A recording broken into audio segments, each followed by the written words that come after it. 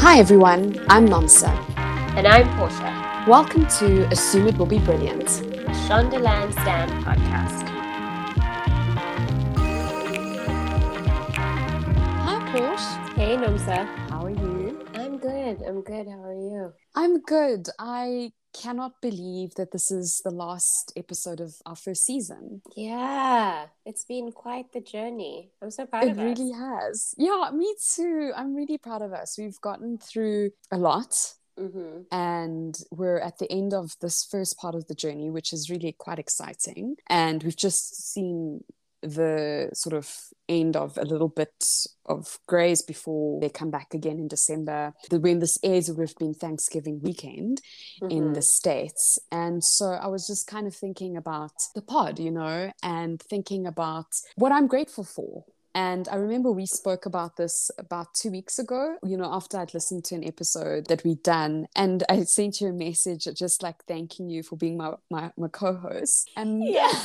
It was like really emotional, thinking back. I'm just really grateful for this opportunity to do this podcast with you and chat about and just to have fun and do something different. It's been like a real journey, and I'm really, really grateful for you, Portia, and all the work that you put in and that we put in. It's been fantastic. Yeah, it really has. I have to say, I have been surprised when I look over the past few months. This has definitely been, as we said in our first episode, you read that Adam Grant article. You're like, I'm not about to languish in this life. I need to do something that brings me joy. And doing this every week, committing to doing it every week has brought a certain kind of balance to my weeks and a touch point where I know, I'm just going to be with my bud, having fun, talking about something that is really not that serious, but is also a jumping point for actually serious and important things we think about in our lives, as funny as we try and make it and all that sort of thing. And when people ask what I always say, well, my friend asked me to do it, so I'm doing this now. And I sort of do this thing where I want to shake off the ownership of it, but I just don't want to do that anymore. And I really don't think that I should, because it really has been co-created by the two of us. And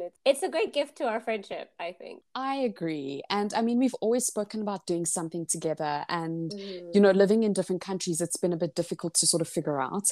And this has been something we could do living so far apart and really being together in it. So it's been fantastic. And I was actually thinking about that very first episode as well, and speaking about languishing and doing something that brings you joy and something that's creative. And this has been that for me as well. It's just been a really fantastic creative exercise and a commitment to doing something which I don't know that I ordinarily would have done had we not just said, okay, fine, we're doing it.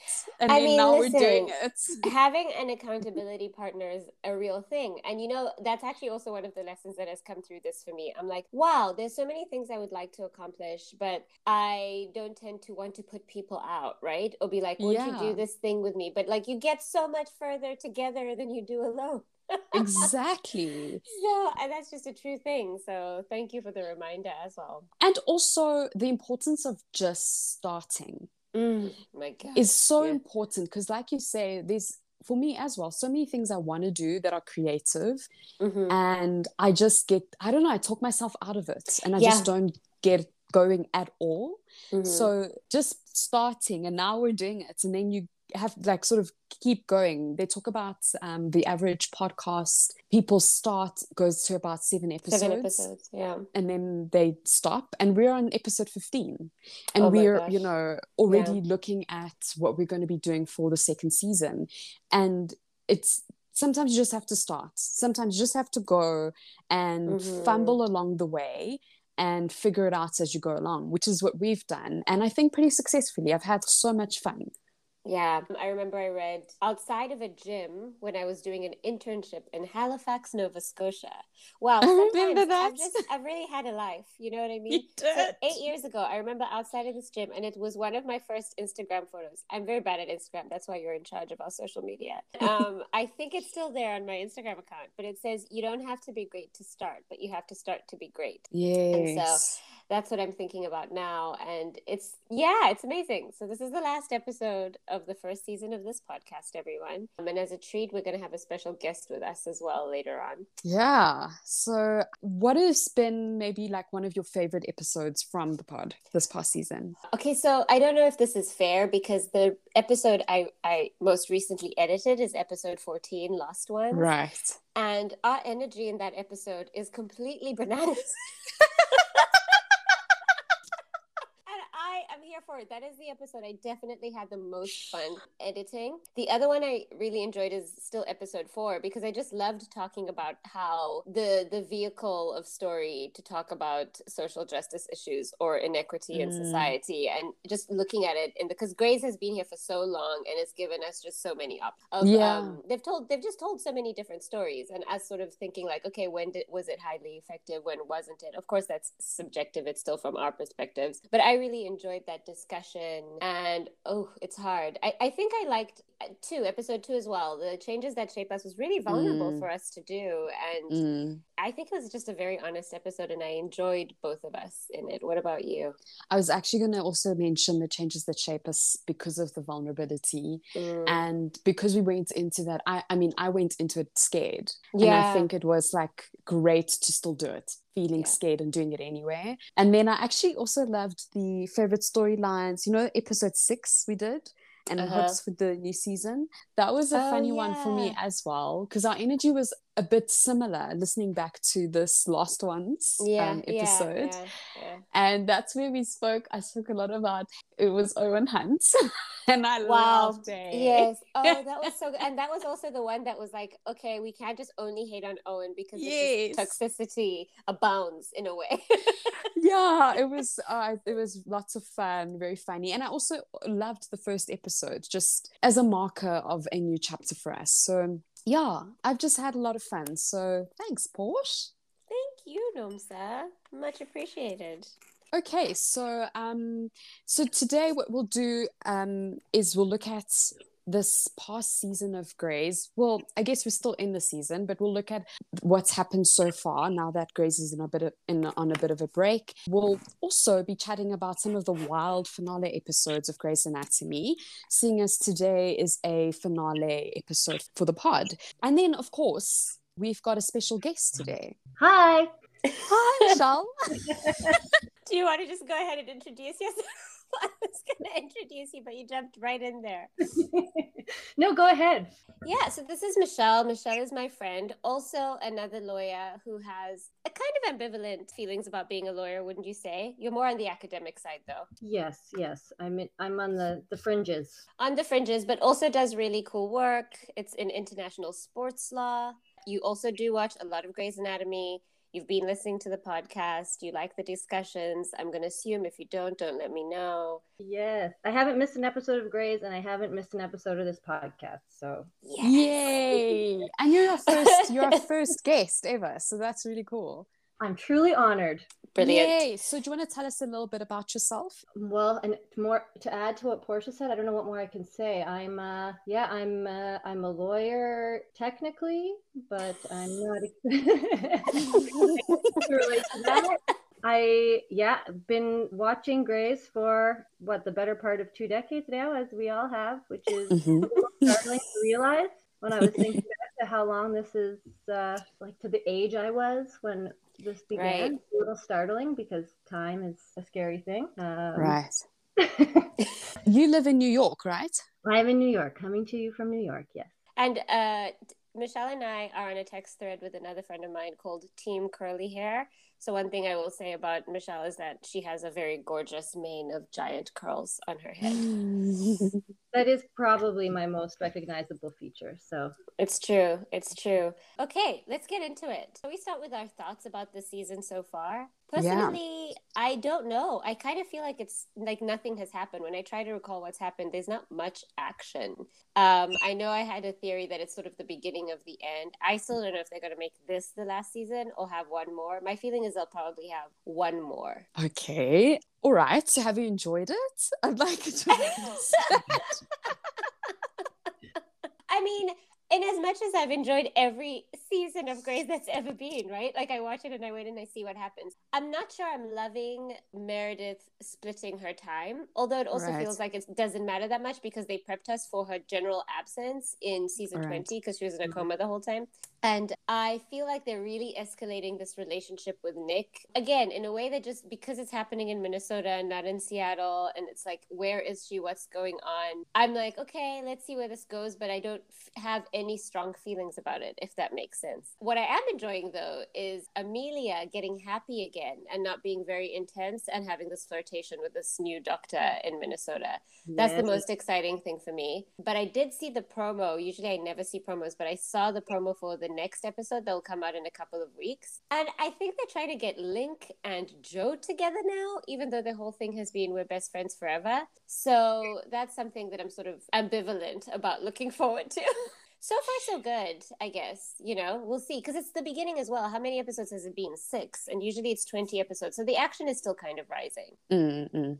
Michelle, your thoughts? Yeah, I mean, I feel similar to you, Portia, in that it's not high action compared to maybe last season, which was so intense. But I feel like they're kind of restarting, is what it feels like to me. Like we're back in the hospital. It's quote normal times, and there's not a lot of a continuation of anything that was happening last semester. So they're like slowly rebuilding again. Is how it feels to me. That's actually a good point. I also feel that they're rebuilding. Yeah, they're trying to set a new tone. Gnomes, what about you?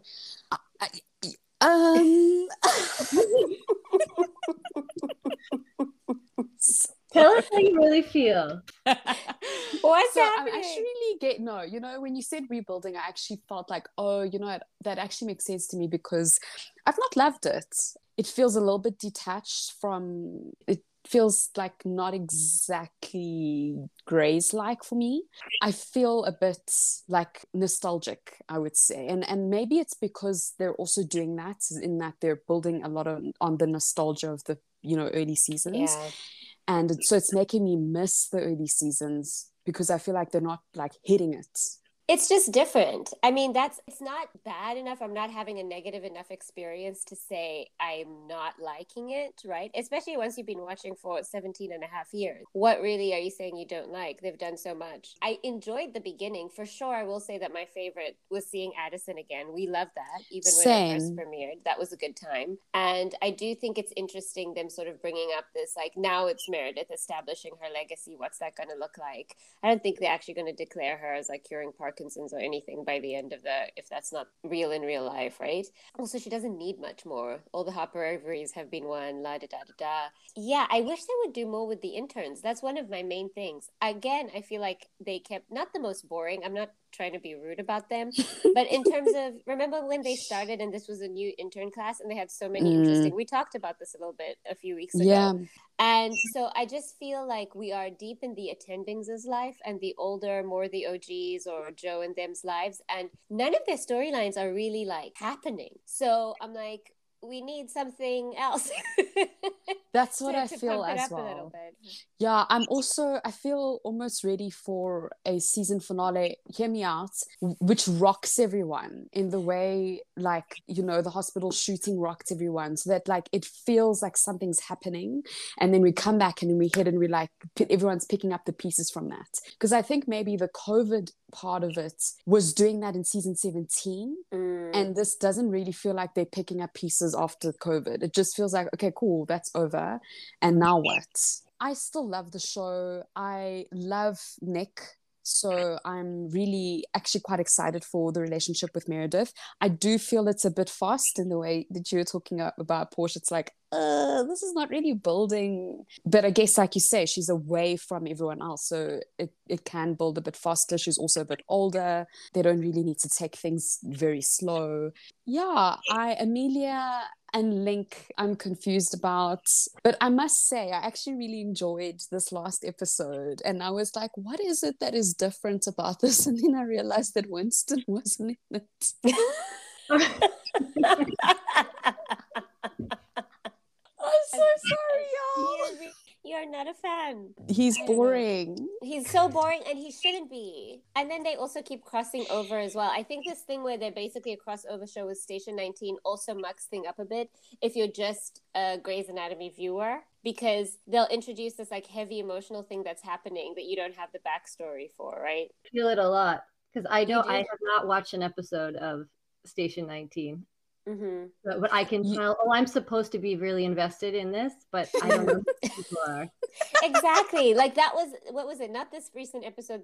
Was it this recent or the one before? It's one before. It's the one before, right? Where they're like, oh, Miller died. And like there's a whole chunk of the show that's very much Bailey having feelings, which usually is like, I'm 100% in. And I watched Station 19, so like I get it. But I was like, if you do not, this just feels like, okay, Bailey's sad about something from some place. Yeah. I was devastated by the latest death of the firefighter, though, because the actor is from Hamilton. Mm-hmm. So I do feel really connected to him.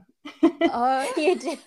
Yes, this is one key thing to know about Michelle. If you ever meet Michelle in real life, number one thing is it's Michelle with one L. Don't forget that. And then the second thing is huge Hamilton fan. Yeah, she's a huge musical fan in general. So. Oh yeah, you do love musicals. It's true. Yeah. Have you been able to watch any musicals since it's opened up? I've been to the theater once, not to a musical, to a play, but I have tickets for some things upcoming. Portia might join me, actually. Yes. Yes. I'm excited. Yeah, it will be my first time going to Broadway. Oh, Broadway's back, baby. It is. Says Nomsa in Joburg. I didn't really feel the emotion that I expected behind that expression. It's just a thing that people say, you know. That's hilarious. Okay, well, I mean, it sounds like in general, if I were to conclude, we have, I want to say lackluster feelings about this season, but we're kind of hopeful. Am I correct? Mm-hmm. We're hopeful, yeah. Yes. I mean, we're also like Grey's lifers, so we're also just Stockholm syndromed in. It doesn't matter what happens. To the end, you know. But the thing is, when it's good, it is really good. And I actually still like this past episode. They still have good writing, like in the voiceovers and in some of the interactions with patients. There's still really beautiful stuff going on. So let's just see what happens. Because, it is just very, very different. They're restarting. They're trying to go in a different direction. They're pretending COVID isn't happening anymore, even though they made it super central like last year. And it's new territory for everybody involved, for the creators, the actors, and the viewers. Because one of the things we didn't discuss, and we're not going to get into it because we'll never finish, but Michelle told me that there was something weird going on with Nick and Meredith and the way they were filming. And when I watch it now, I am also convinced that it's all body doubles on either side. I was expecting. It's really weird. Nomsa believes it's not the case, okay? But Michelle, I completely 100% agree. There's no way that they're in the same room because they keep filming it super weird. Yeah. Why can't we just see them both face on? I was convinced about this until the latest episode that we've seen at this time, where they get together intimately. Yes, then I thought, well, what is happening now? But yes, so bizarre. No, I still think that he wasn't there.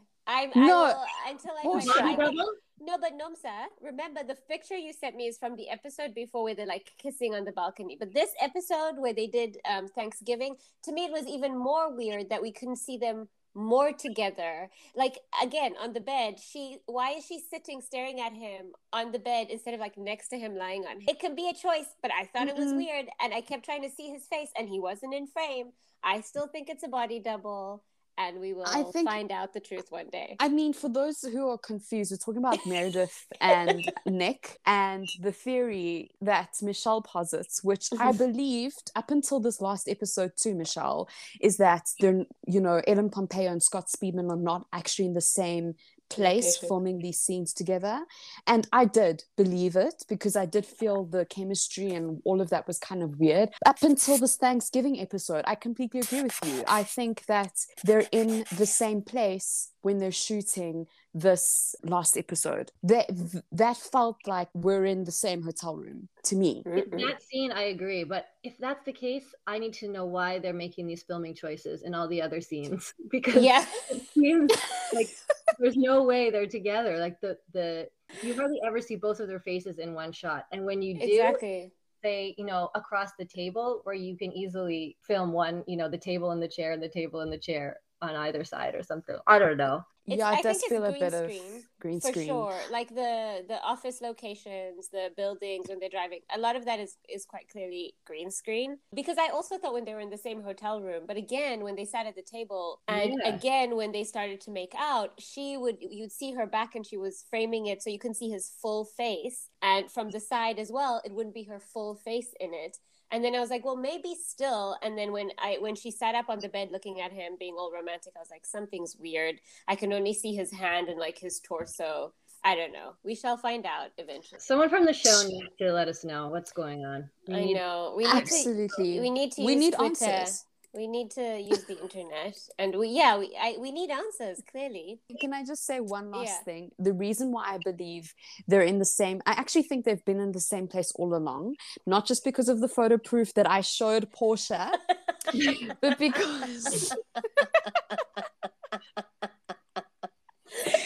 I think, I actually just think it's choices. And I think that's what I'm feeling, is that I'm not loving the choices they're making with filming and with sound. And I say that because the hospital that they're using for Seattle Grace, it's not the same hospital. It's no longer Seattle Grace, Mercy. It's not the same hospital. And it took me a while to realize that even the elevator is not the same elevator that they've been using for however many years.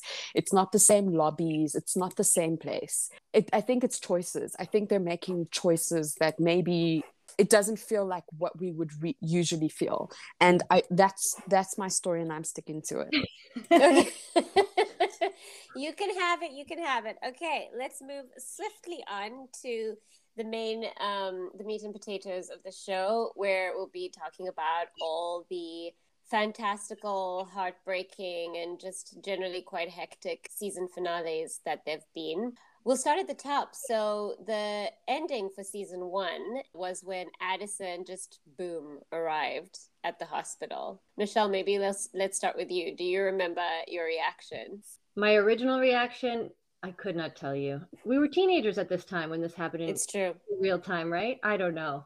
I mean, I was glad that Addison is now in modern times back, or else, honestly, I'd forgotten about her. So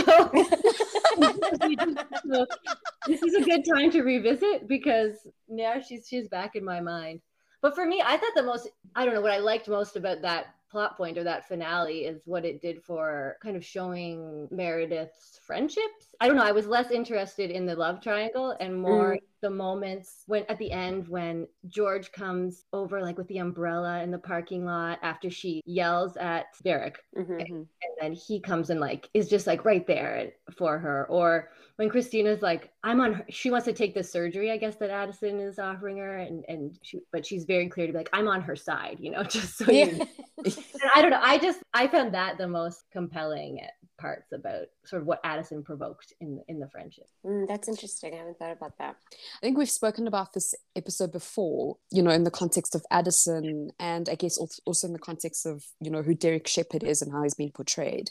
And I think we haven't really spoken about that part of it, Meredith and the friendships and what that meant. And it was one of those pivotal, major character comes into the show in this shocking way. She talks about how you must be the woman who's sleeping with my husband, and we're all like, what?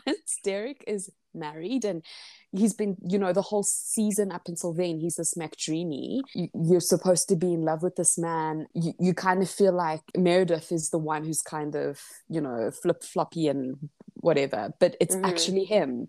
He's the shady one, and it's that major drop of this character we don't know that's actually going to be quite major.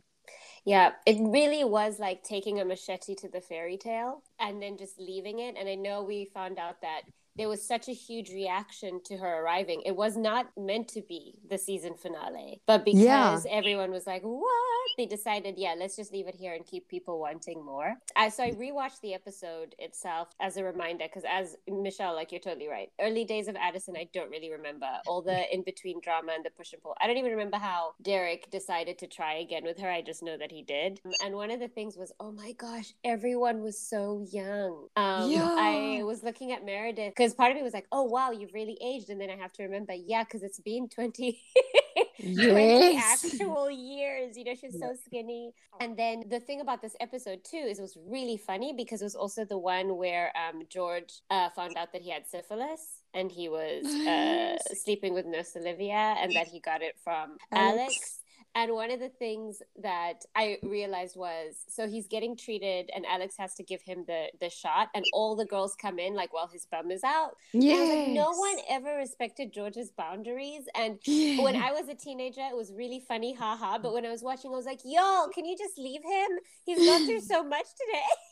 Please stop. And then also Addison's hair got better over the years. It was really big. When she first arrived, I felt very like, oh my goodness, who is this? Like, she felt like she came out of one of those like mid-century novels or something. Like, that's how dramatic her hair was.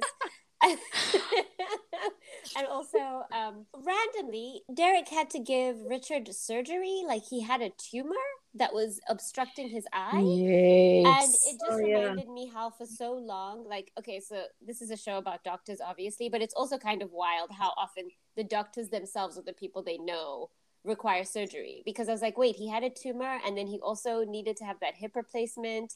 And he also, you know, he's had quite a few medical procedures. But yeah, it was a good episode overall. It was a good finale, and was one of those, it introduced us to jaw-dropping sort of moments in Grey's Anatomy. But it wasn't devastating, unlike the other ones that were to follow.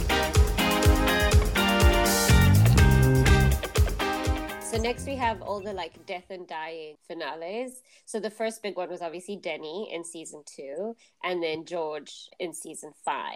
And yeah, Denny, I think Denny's death was the start of everyone being like, Shonda does not care about us at all. She will kill anybody. I didn't love Denny, so I'm just going to make it clear to begin with.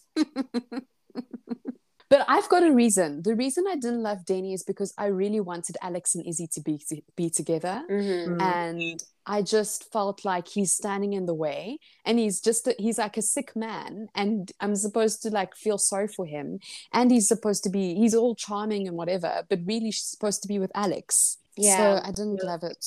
Well, his death really paved the way for that. So you need to love this finale. No, so I felt a bit like, nah. Look, not that I don't have a heart, but I felt a bit like, but I really loved when, you know, let me say it not in a horrible way, but I was going to say when everything fell apart and then Alex scooped Izzy up in the dress off of Denny, and then she was just sitting in Alex's arms in the chair and Chasing Cars was playing. It was a wonderful moment for me. I was just going to say, no, I'm picturing that scene and everyone's probably watching bawling and you're just fist pumping the air.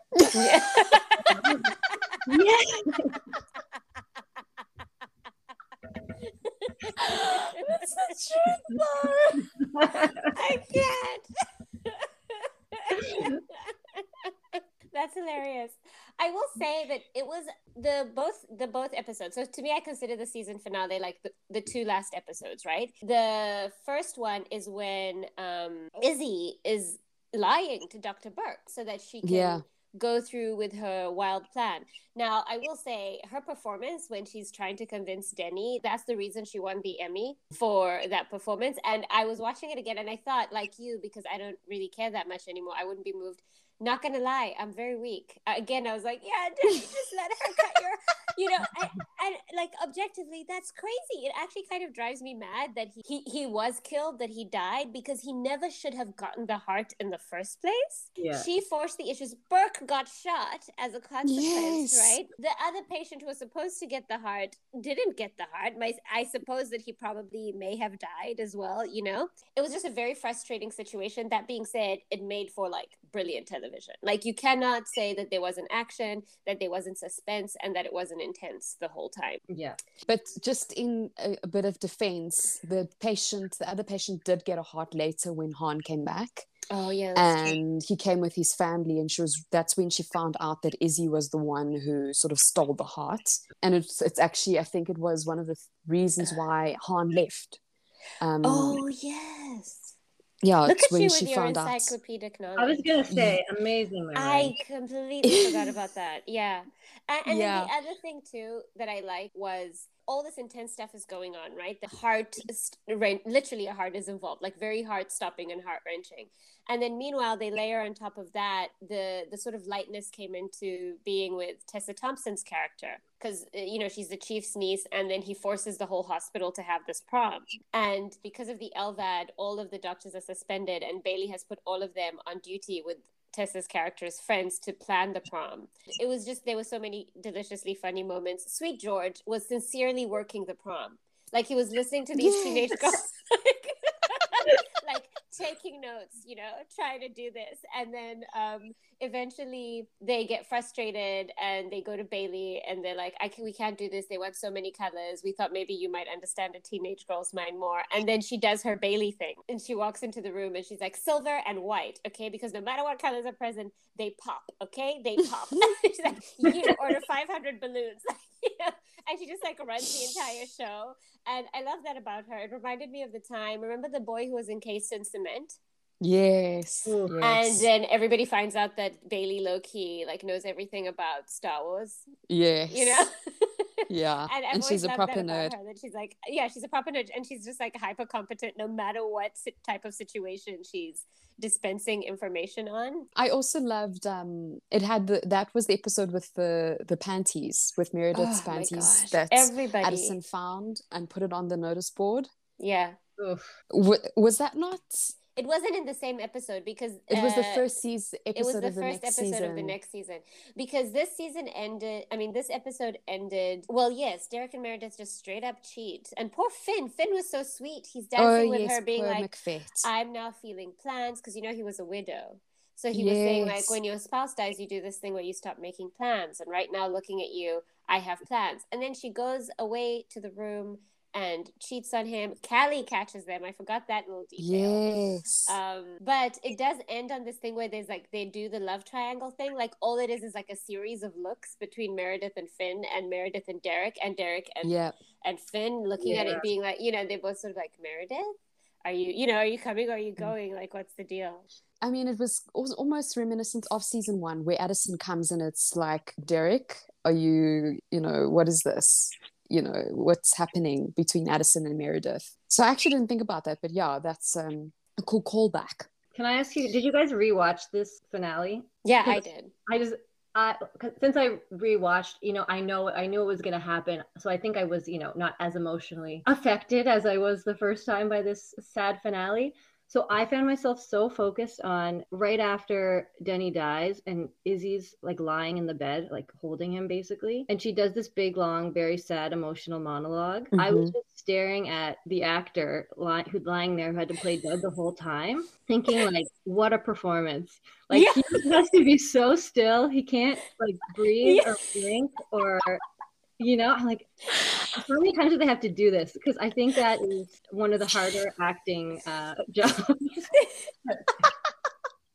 I know, it's true. I could not agree more. Also because it's definitely him. I remember also looking at, and you know, they've painted you pale and stuff. And I'm like, there's no way this is like a mummy that they've just got and sculpted for hours to look like this actor. No, it was, I mean, it's a good point because he's just... She's like crying on him and doing this big speech, and he's just white face, can't move a muscle. Like limp. Oh I'd actually love to see the behind the scenes. I wonder if there was any laughing at all during the scene while they were shooting it. Well, if you think about it, I mean, it's even from that perspective, Michelle, all of them are giving great performances. True. Everyone in the room, because they have to maintain a certain emotional space artificially. Yeah. Because the people who have to be super activated in that scene are Alex and Izzy. Yes. The rest of them, Bailey, Christina, Meredith, they're just looking on. True. And Izzy is holding a dead but alive man while giving that performance. So yeah. Kudos. Yeah. You see why I love her?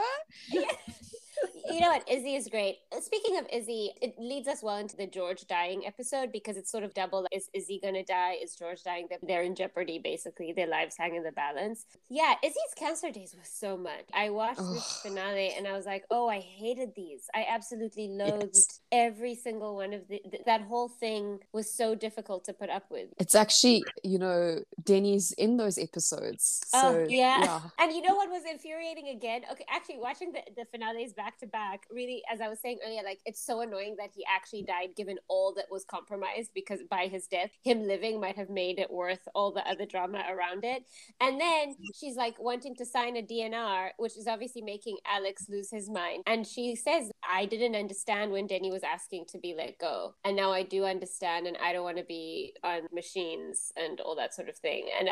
And just after watching Denny, I was like, damn it, Izzy. After everything. What's so funny for me is that this part of it really solidified my disdain for Denny, actually. In ghost form. Yeah, because now finally Alex and Izzy are together, but Denny is back. And it's just, oh my word, can you just let them live, How frustrating for you. No, the line killed me when he goes, I'm your tumor. You're talking to yourself. Yes. I forgot about it. Yes, because they would appear on the beach. She would go to the beach. Oh my gosh, it was so terrible. Yeah, but I was sad that George died like that, though. Oh, very sad. I feel like there was something like they were trying to. I mean, like you said earlier, Portia, about they didn't really give George any dignity or something. He was always just the butt of the jokes and everything. So I feel like they were trying to let him. I think they overcompensated. They're like, okay, well now George is going to be a hero in this super masculine way. Like he's going to save either he's going to join the army and be a hero that way, or he's going to save a woman from a bus. Like what a cliche.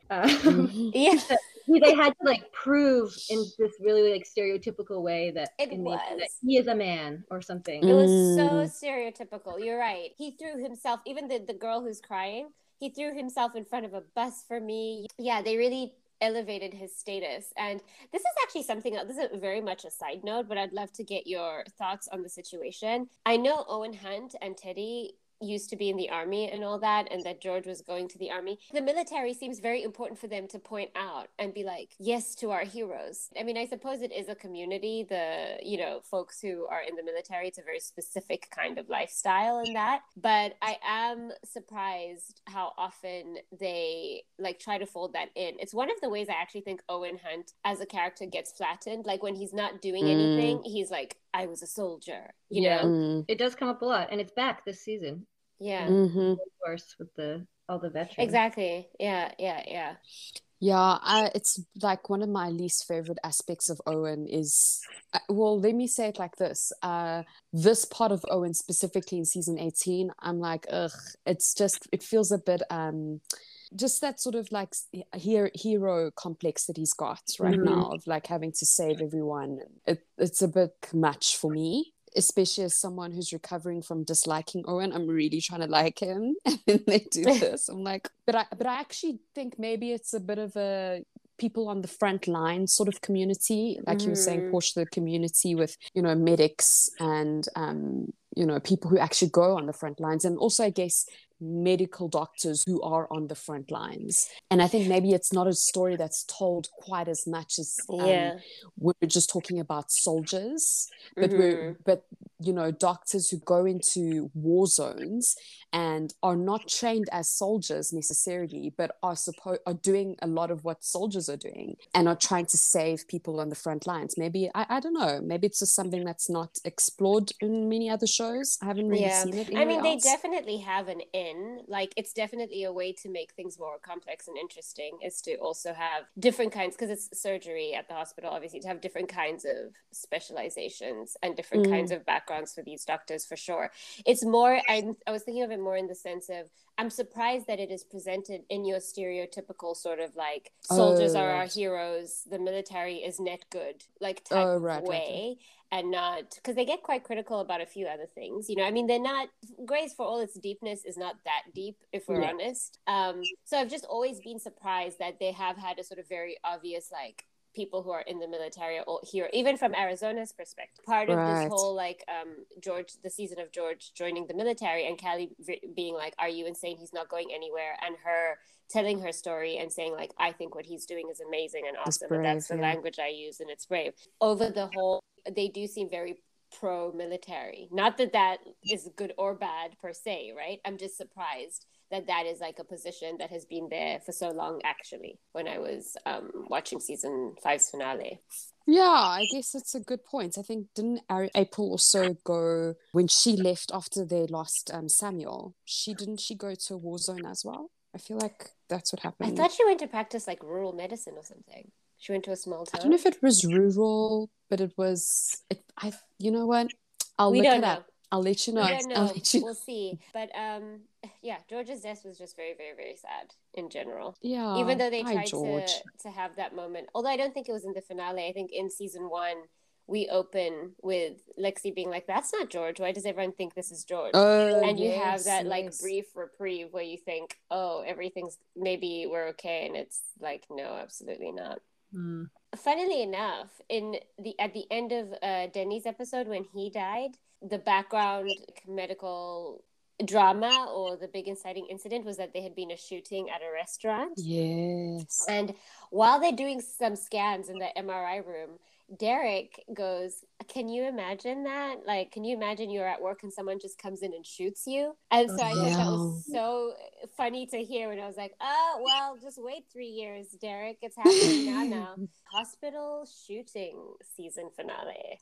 I was actually afraid. I rewatched it, but I kind of didn't want to because I remember it was so intense. I don't know. I mean, speaking of, I guess, masculinity, or perhaps, dare I say, toxic masculinity, that really seemed to be the theme here. Like that, I mean, overtly, right? When the shooter is saying to Derek, when he confronts him and it's like, "I'm the man now, you're not the man." It's just this. It felt, I mean, I guess of its time in a way. I was like, this is a little explicit for today's terms, maybe.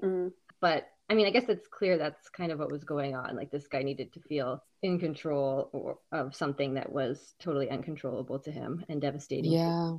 I think I was interested really in April in these episodes. I guess it was 2 episodes. Because at first they really like made her this kind of dopey mess up. Yeah. Like, he was just out of control, kind of ruining things and not being helped. You know, so many other people, they were showing them as the helpers and the heroes in this horrible situation, and she was such a mess. But then, I don't know, I just, because of that, then at the end when she's talking to Meredith and it's like all about Meredith and what's happening for her and how she's losing all these things, she just says, "Reed was my best friend," and Reed was the first one to get got it, right? Yeah, she was. That was like, and I don't know, that just hit me. So like, oh yeah, she's going through a lot too. It's not just about, the world doesn't revolve around Meredith, for example. Yeah, right. That are going through things, and like she really seemed justified, or it was perfectly understandable why April was acting the way she was throughout those episodes. Yeah, I'm really glad you said that because I love April. So I love that you were able to see it.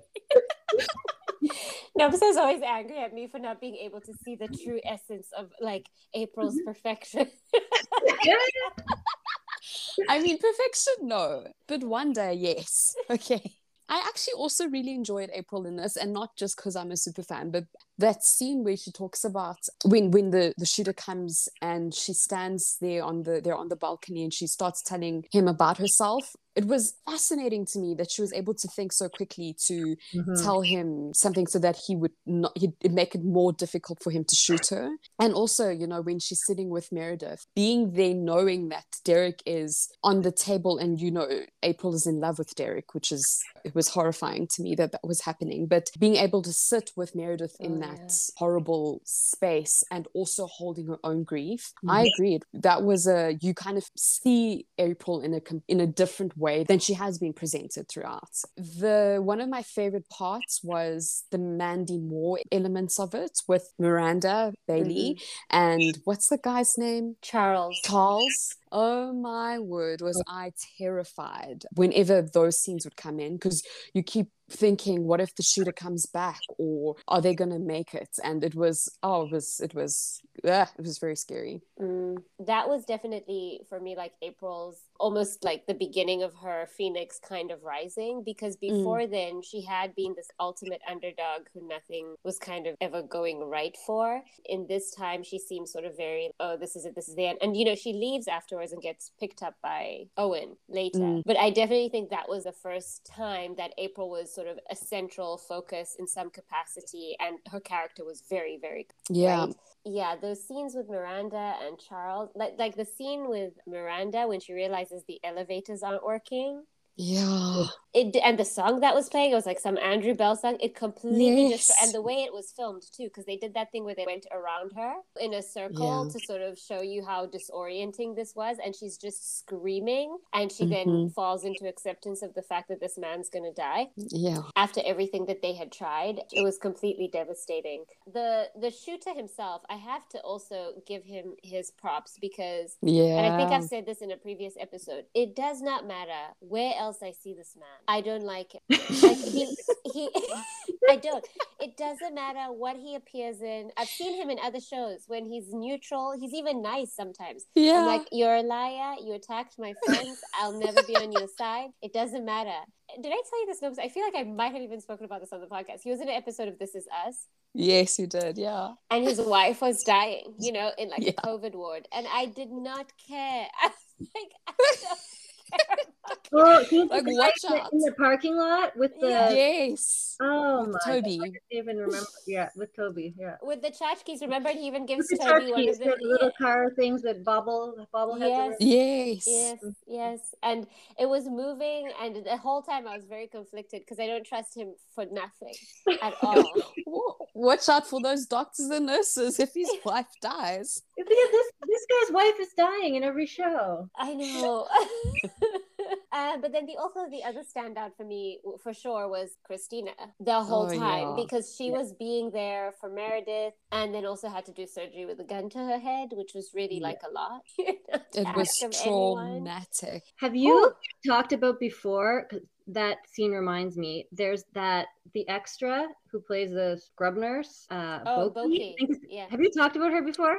No, we haven't. We really should talk about her. She is in every season of Grey's Anatomy, and I think I looked her up because I was like, what is that normal for? I don't know, but she's an actual nurse, registered nurse in real life. Yeah, we did know that about her. That she was a real surgical nurse. Isn't her real name Boki? I think that's the character name. I don't know. We'd have to look it up. We definitely need to do an episode about Boki. Yeah, I think you should. Are there other extras? She's the only one that I always... Yeah, well, because she's the one that they point out. I mean, Nurse Olivia was kind of a mainstay until they did the layoffs when the hospital was getting closed down. Yes. And then she got fired, except for when she did the cameo when she came back with her son and kept talking shit about Alex to Joe. Yes. It was kind of funny. The shooting episode, so much happened for Arizona and Cali. Oh yes, because they weren't they breaking up? Then they were stuck together because they were broken up. The child, Oh yes, and then they were stuck together. Arizona was like, you know what? I think whatever. Even if you want 10,000 children, if I'm about to die one day, I'd rather go the distance with you. I guess. Who else? I'm trying to remember. The chief. Oh yeah, the chief and his hero performance. Yes, at the end there was really quite something else, because he was not working because he was off duty because of his alcoholism. Yeah, and then he went back into the hospital anyway. Yeah, but it was very, very intense. Every second of that finale was, I couldn't breathe. Yeah. And the music, the way they did it. There was that one song that played throughout, and Meredith being all like, the hospital used to be my safe place. I loved it here. And then she's like, correction, I loved it here. Was it not Coldplay? No, it wasn't Coldplay. I think there was an episode with Coldplay, and it was around the time of Viva La Vida. And I think maybe the reason I think it was Coldplay is because the episode was called Death and All His Friends. Oh, yeah. Which is one of the Coldplay songs on that album. But yeah, that for me, I felt the same as you, Michelle, when I was going to watch it. And I think I actually spoke about on the pod. I was doing it on a Friday afternoon. I was supposed to be working, and I just decided, let me watch this episode or the 2 episodes, and I cried throughout. From when he gets into the elevator with Christina asking for directions to the chief's office, and I started bawling, and I was just in a tense bawl the whole time because you know exactly what's going to happen. And wow, it was a big one. And I honestly thought that might be the height of this sort of thing, because there'd been some very intense sort of physical traumas perpetuated against folks in the hospital. You know, even Burke being shot was like another kind of shooting nearby in the episode. I did not see the plane crash thing coming at all. I could not. Even while it was happening, I was like, "Are they serious right now?" I thought, "Is this a dream?" Crashed half of the hospital in a plane crash. Like they've really killed them. What? We've jumped the shark on that. That might be one of the ones that I'm still not fully on board with this having been done. I thought that this was maybe a step too far. I'm with you. Only because there were so many doctors on that plane. Only because they traumatized half the staff. And because I mean, I don't know the statistics, but only very, very rarely do people survive plane crashes. I mean, right. Not that I can judge everything on Grace for how realistic it is, but come on. I mean, it's a good point. Although I'm like, didn't Travis Barker survive on a plane crash when no one else survived? Good point. Who's Travis Barker? Oh my gosh, what do you mean? Wait, is it Travis? Kourtney Kardashian's new man? Yes, her fiancé. Blink-182. Blink-182, one of the best drummers. Okay. I'm sorry. I remembered. Okay, I know. Never took a plane ride again until this year. Recently, yeah. Love. Oh, Dad, I can't imagine the trauma of surviving a plane crash. It's too much. I would not be able to take a plane again at all. I don't think.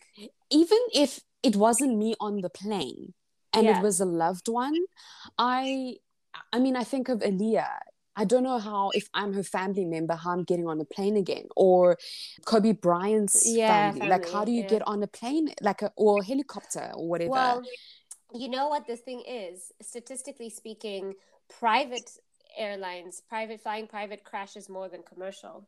Yeah. Which is what this was on Grace. It was the private plane crash. Because they have less, it's not that they're regulated, yes, it's that like the checks on them happen less.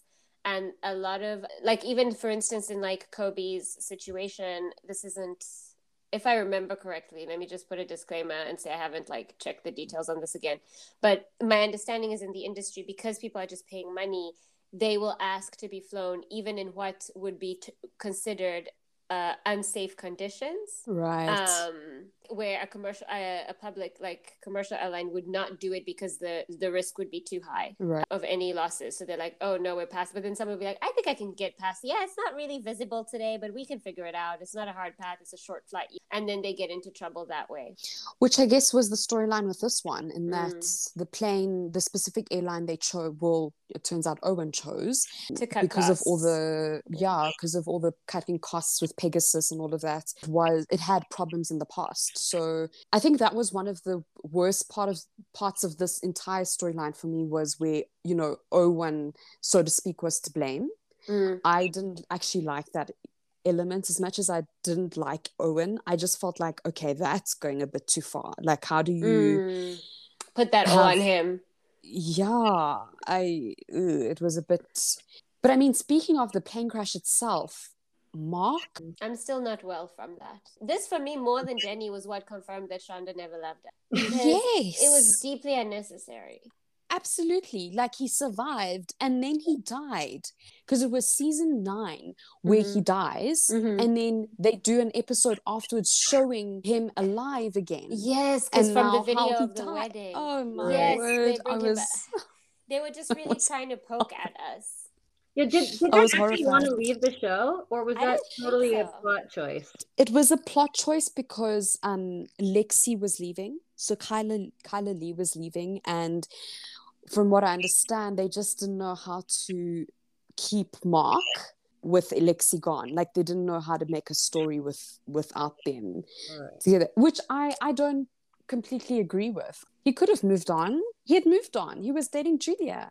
And also he was fine. He was a funny, like he had already come onto the show kind of pining for Addison, who was married to his best friend. He's already been in situations where it's not ideal for him. Yeah. And he gets through it. He's positive. He's funny. Like, why can't we just keep him? Especially because he's got Sophia. He's got a daughter. Like, it's not like Yes. he doesn't have anything to live for. It's just coming to my mind now was Callie. Right.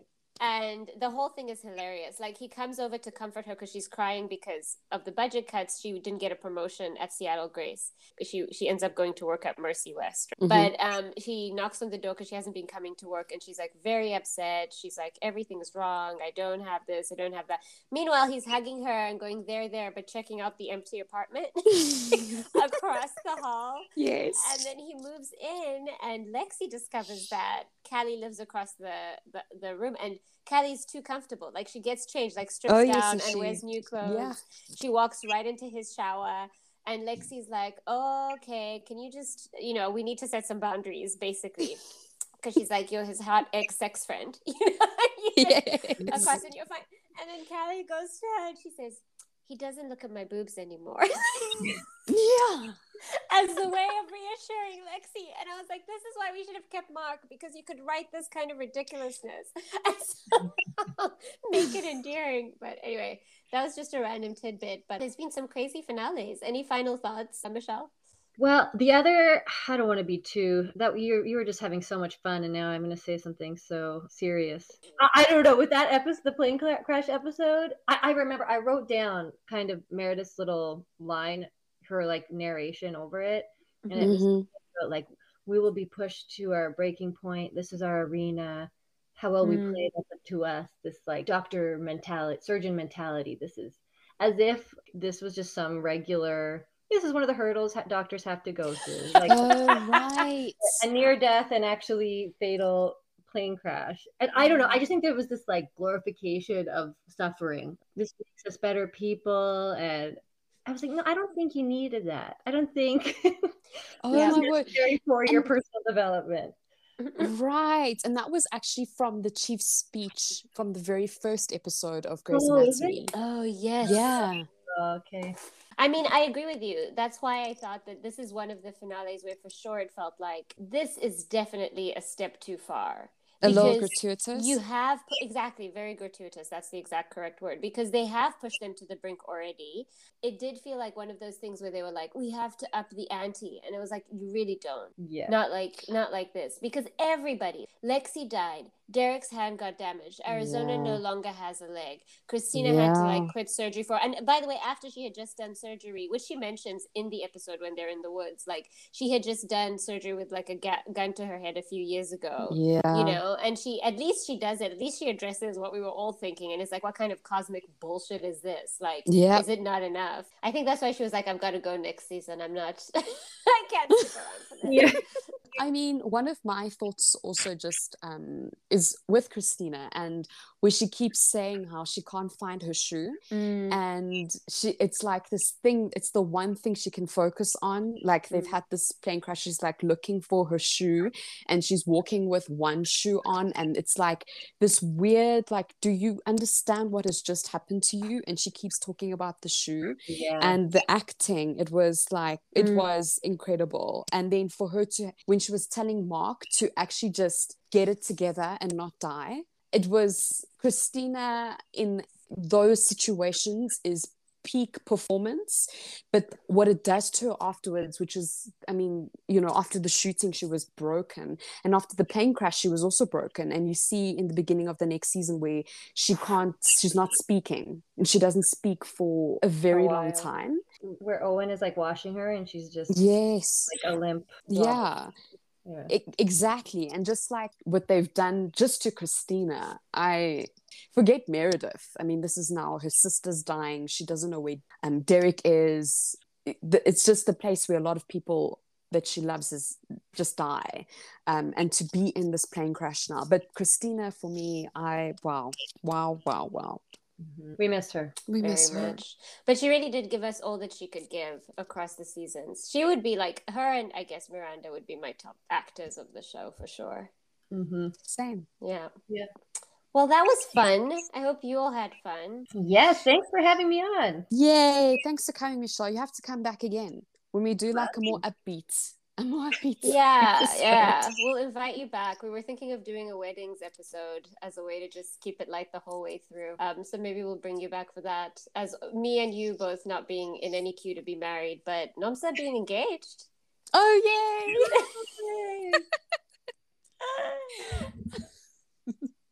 yay! So please do come back and share your thoughts with us again. Thank you. In the meantime, I'll keep listening. Yay.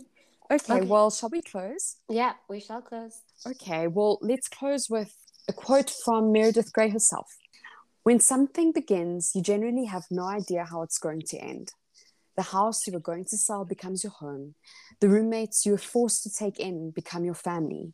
And the one-night stand you were determined to forget becomes the love of your life. We spend our whole lives worrying about the future, planning the future, trying to predict the future, as if figuring it out will somehow cushion the blow. But the future is always changing. The future is the whole of our deepest fears and our wildest hopes. But one thing is certain. When it finally reveals itself, the future is never the way we imagined it. Excellent. Yay. Thanks, everybody. Thank you. Bye, Nomsa. Bye, Michelle. Bye, Michelle. Bye, Porsche. If you want to support the show and help other people find us, please leave us a rating and review on Apple Podcasts. You can follow us on Instagram at AssumeItWillBeBrilliantPod.